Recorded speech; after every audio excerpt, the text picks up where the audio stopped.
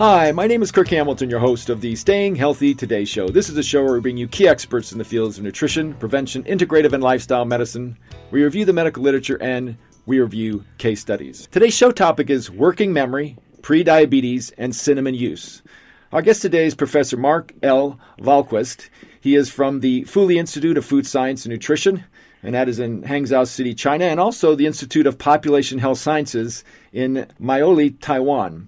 He co-authored an interesting paper entitled Cinnamon Users with Prediabetes Have a Better Fasting Working Memory, a Cross-Sectional Functional Study in Nutrition Research 2016. So I know you've been traveling, Dr. Wahlquist, so thank you for taking a pit stop in Sydney, Australia to chat with me. My pleasure. So how did you get interested, or tell us a little bit about your educational background and your current position and how you got into kind of studying nutritional product? I'm a medical doctor, a physician, specialist in internal medicine with particular interest in metabolic medicine and nutrition and endocrinology.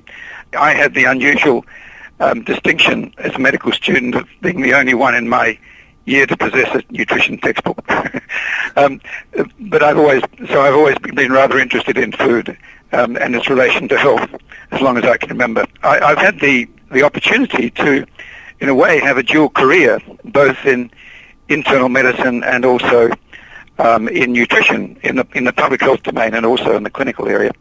And the distinction deserved rather wise of being the president of the International Union of Nutrition Science, which of course is the world body of nutrition science and relates to the International Science Council, which is based in Paris. So that's my claim to interest and expertise in the nutrition field. I'm presently actively involved in developing both public health nutrition and food science and clinical nutrition, mainly in Northeast Asia, although I spent a good deal of my life, of course, in Oceania, Australasia, and Southeast Asia, with a parallel experience in Scandinavia, because as you rightly pronounce my name, Wahlquist, my family migrated from Sweden to Australia, and I have close links with my family and my colleagues in Sweden as well. You did this article entitled Cinnamon Users with Prediabetes Have a Better Fasting Working Memory, a cross-sectional study. Now, define what's the difference between working memory and regular memory? Working memory is a more practical way, I think, of looking at memory. It's sometimes called executive or includes executive memory. So it's about how we use information to execute tasks. So from an operational point of view, it's an important way of looking at memory, if you like, in the way we look at activities of daily living from a practical point of view of how disabled or otherwise we are. Rather remarkably, working memory has been developed in a way that's the test for working memory has been developed in such a way that is quite practical and also cross-cultural. So it's had an interesting application, for example, in Sweden, at looking at proneness to accidents, all the way through to predicting later dementia in older populations. How we got interested in it was that separately, in a very large study of 800,000 people, representative of the Taiwanese population, that we tracked for a decade or so, we looked at the effect of diabetes, the advent of diabetes, newly diagnosed diabetes, on subsequent dementia and other neurodegenerative diseases like Parkinson's disease, and also affective disorders, as a matter of fact, which we think also have some basis in neurodegeneration. I mean, unipolar and bipolar depression. That takes us into another area, but we've been working and publishing in that area in Taiwan in very large populations, and this awareness that diabetes has an important adverse outcome. Problems of cognition is one of the underappreciated areas of the need to reduce the burden of diabetes in the community, and in those prone to it, to actually diminish the likelihood of dementia, which, as we all know, represents a huge potential burden of disease in societies, just not in Western societies like the United States and Australia and Europe and so on, but increasingly in Asia as well, where we're doing much of our work. There has been a growth in knowledge and awareness that that plant-based diets, sometimes in particular referred to as the Mediterranean diet, which we've also worked in that area, looking at its role in preventing disability-adjusted health outcomes. Part of the plant-based diet is the use of culinary herbs and spices. And so hypothetically, even minor components of a plant-based diet could help increase survival and decrease morbidity. So, putting all of this together, where diabetes is becoming more common, so of course is pre-diabetes, and for every case of diabetes there are probably a couple more of pre-diabetes. I think that certainly applies in the United States as it applies in Australia. We know too that in pre-diabetes we already see some impairment of cognitive function. So the question in our minds was, if in this increasingly large population of people with pre-diabetes, going on, many of them to diabetes, if we could tackle the problem of both diabetes and of impaired cognitive function early on, this could have a huge impact. So we thought, let's take something simple that many of us use across cultures. We've looked at turmeric, I should say, and published work on turmeric, which showed that turmeric in a small dose, gram or so, for several hours, improves working memory. So we thought, what about cinnamon? And because cinnamon, even more attractively potentially, is known to decrease insulin resistance. Not strikingly, but to some extent. So it seemed to us a candidate for just what we want to do, to see whether in pre-diabetes we might reduce the risk of diabetes and also reduce the risk of cognitive function. Can you tell me, define for me what prediabetes is, or how you defined it? So prediabetes is basically where the fasting blood glucose is elevated but doesn't reach that associated with diabetes. So it's in between. It's a sort of twilight zone between healthy blood sugar and the blood sugars we find in diabetes. Are you defining that as 100 to 125 or? Yes, in milligram per 100 ml. Yeah, that's right. Okay.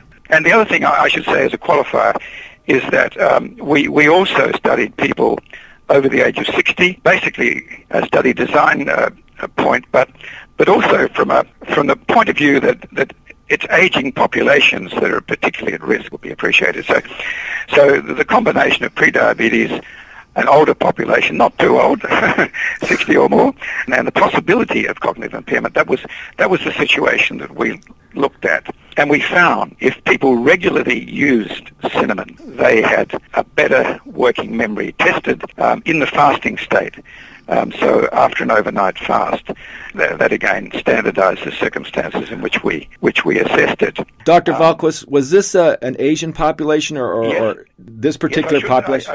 I should emphasize that this study was of an apparently healthy population in Taiwan, in Taipei, as a matter of fact. In Taiwan, which has a national health insurance scheme, people over the age of 60 are entitled to have an annual health screening check as part of the National Health Insurance Program. And so people, they don't have to have it, but people can have an assessment which includes fasting glucose and includes a number of other things, blood pressure and so on. Let me ask you then, was this a urban population or was this a rural agrarian population? They were from Taipei City, so they're urban. Right. And we've no reason to think that a rural or provincial population would have responded differently, but we do have to be clear in how we extrapolate these data. So yes, in Taiwan there is an indigenous population, but the subjects we studied were all of Han or Chinese Han ancestry. Well, my thought is that in most urban, when we start getting around city centers, we eat more processed food versus a traditional diet that may be more unrefined and more plant-based. Yes, I think that's a good point. We have detailed dietary information on these people. I think we can say that in these 60 or over year olds, they were eating pretty much traditional Chinese diets, rice and noodles-based diets. So rice and wheat noodles-based diets, and with a reasonable quantity of vegetables, still very usual for people in Taipei to have green-leafed vegetables on most days. But there are other couple of things which are, I think, quite distinctive as background, that there is a high consumption of tofu, which is soybean, of course, and a fairly high consumption of fish in general. So these people might have had fish a couple of times a week. So the dietary background is different. I think it's a dietary background which in general favors cognitive function.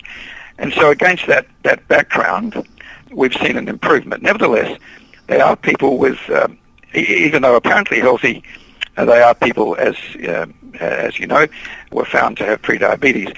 And I want to emphasize as well that these were newly recognized through the screening program when we studied them shortly after the recognition of their prediabetes.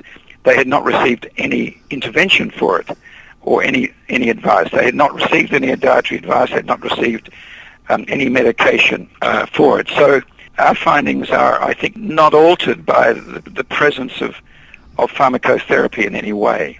Was there an amount of cinnamon used that was more reflective of reducing the risk, like a gram or so, something like that? Yeah. We estimate it to be around about a gram or so a day on average. But we're not in a position to talk about dose-response relationships. But we do know that it's at the levels of usual consumption if people use cinnamon. And we're not talking about pharmacological amounts of cinnamon, nor are we talking, of course, about cinnamon extracts. We're talking about cinnamon as used in against the background of a Taiwanese diet. Is cinnamon used a lot in an Asian diet? Yes, it's used. It's used as part of the spicing of food. It's used in savory dishes more than in sweet dishes. In Western culture, of course, cinnamon is used a great deal along with sugar. I mean, I personally like my apples with cinnamon and cloves, but of course it has a bit of sugar with it as well. So there is a difference in the use. It's in a traditional Chinese diet. If anything, it's enhancing the use of savory foods. There's that potential confounder. We've actually done extensive adjustment of the data, as you will have seen from the paper, as best we can. And so taking account of the background diet still comes out as an independent, surprisingly strong, I think, independent predictor of working memory.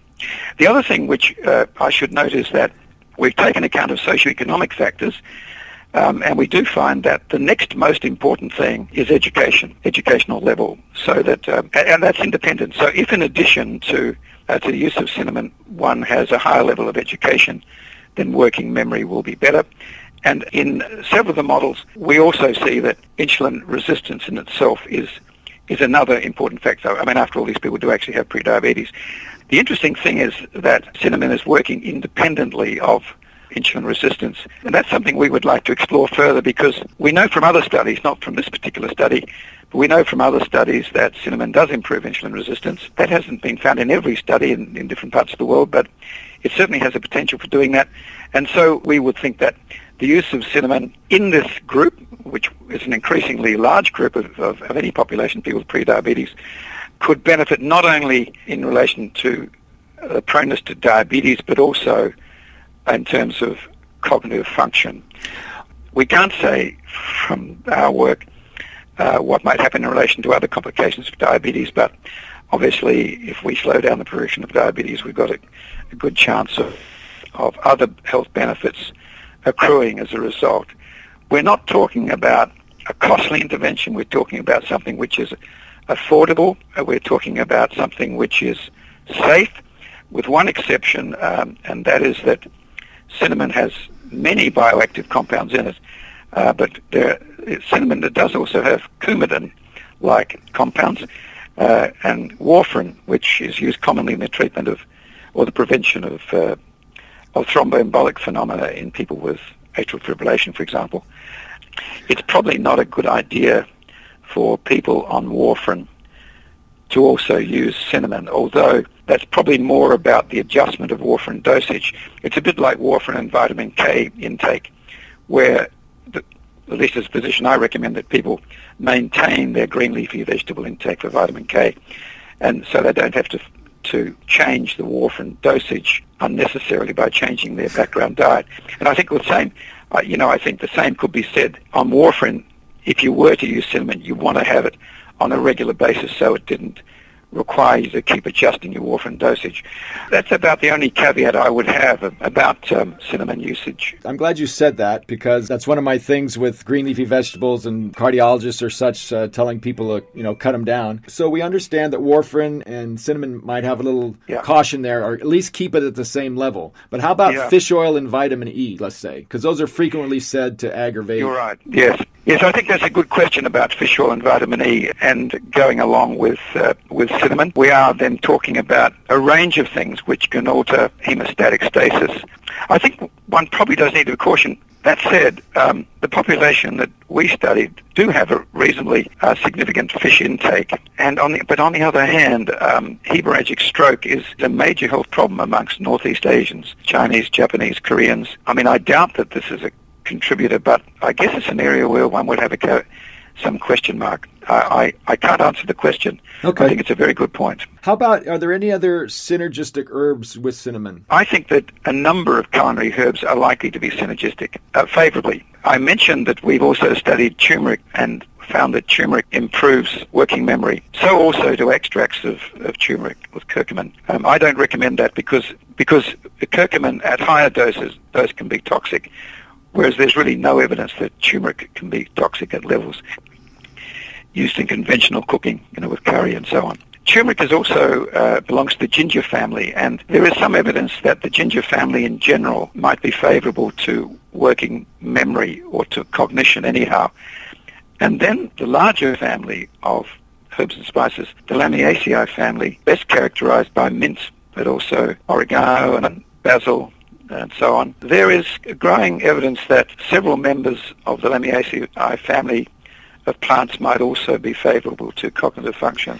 Can I ask you, is rosemary part of that family? Yes, it is. Well, rosemary is very interestingly, I talked to a cardiologist from one of the University of California, San Diego, who's going to Acciaroli, Italy, where they have a very concentrated amount of centenarians. I just talked to him 2 weeks ago, and the one thing that they do is everybody chews rosemary, eats rosemary, cooks it. That's one of their favorite herbs. So maybe that's part of the whole thing too. It may well be. I think that's very plausible. And so the findings that we've got on cinnamon may just be the tip of the iceberg. I think if you remember what I said about the Mediterranean diet, which I'd prefer to call a plant-based European kind of diet, that's associated with increased survival. With Dimitri Trikopoulos, then at Harvard, we published the first study, if you like, on the Mediterranean diet in the British Medical Journal in the early 1990s to show that the whole combination of the diet rather than any one was the best predictor of life expectancy in Greek villages, and then it's been extended to other parts of the Mediterranean. With one interesting finding as well that we found in those studies that legumes, beans, also are important predictors of survival. And so in our studies with cinnamon, I'm cognizant of the fact that these people do have a very regular intake of soybean by way of tofu. And during my days with the International Union of Nutrition Science, we conducted an international study amongst older people, and we found that beans are one of the best predictors of life expectancy. This, of course, is the year of the legume, United Nations Year of the Legume. And so I think we'll be hearing a lot about beans and legumes this year. But I think that synergy between these herbs and spices and beans is likely to be important. It's a little bit speculative, but it'd be consistent with all the data I know. And I certainly not one to ultimately single out single foods or items. I mean, they're interesting. I think our findings are valuable in that respect. But one has to remind oneself that it is against a diverse plant-based diet that we're talking. I think that's our best bet, if you like, for reducing the burden of disease and living longer. Well, you're preaching to the choir on that, and I've had some very nice discussions with Dr. Wilcox, who's now the co-chief investigator at the Centenarian Study in Okinawa. So we got to tie this up. Do you have any ending thoughts? I want to thank you for your time so much. Well, I thank you. I think the more people understand the value of not just an affordable approach to health, but a sustainable approach to health, because not only food diversity and variety, but biodiversity in general has to be our future, or we have no future. I couldn't have said it better. So I just want to ask one thing. When you said biodiversity, were you talking about eating more plant food and less animal food, or what? Yes, I am, because at least in our studies of food diversity and health, your greatest chance of achieving diversity is with plant food, and that's what accounts for most of the gain, diversity of plant foods. You'll appreciate in my book, the foreword is written by David Jenkins. You might know. Oh, David's a very old friend of mine. And one of his biggest things about doing the foreword in my book was that a plant-based diet was, not just reducing chronic disease, but that you had to protect the ecology of the planet. And it was, something that we have to do. So again, thank you so much. I will get this out to the people. We'll put this up on iTunes and it'll be on my website. I'll send you links to it. So I want to thank you again for taking the time. I know in your busy schedule, it's 9 a.m. Now it's almost maybe 9:30 in the morning, and we'll talk to you soon. So thank you very much, Dr. Ahlquist. Thank you very much. And I want to thank you, the audience, for listening to this edition of the Staying Healthy Today show. You can sign up for my health letter at stayinghealthytoday.com and listen to this podcast. I'll talk to you soon, and you have a great day.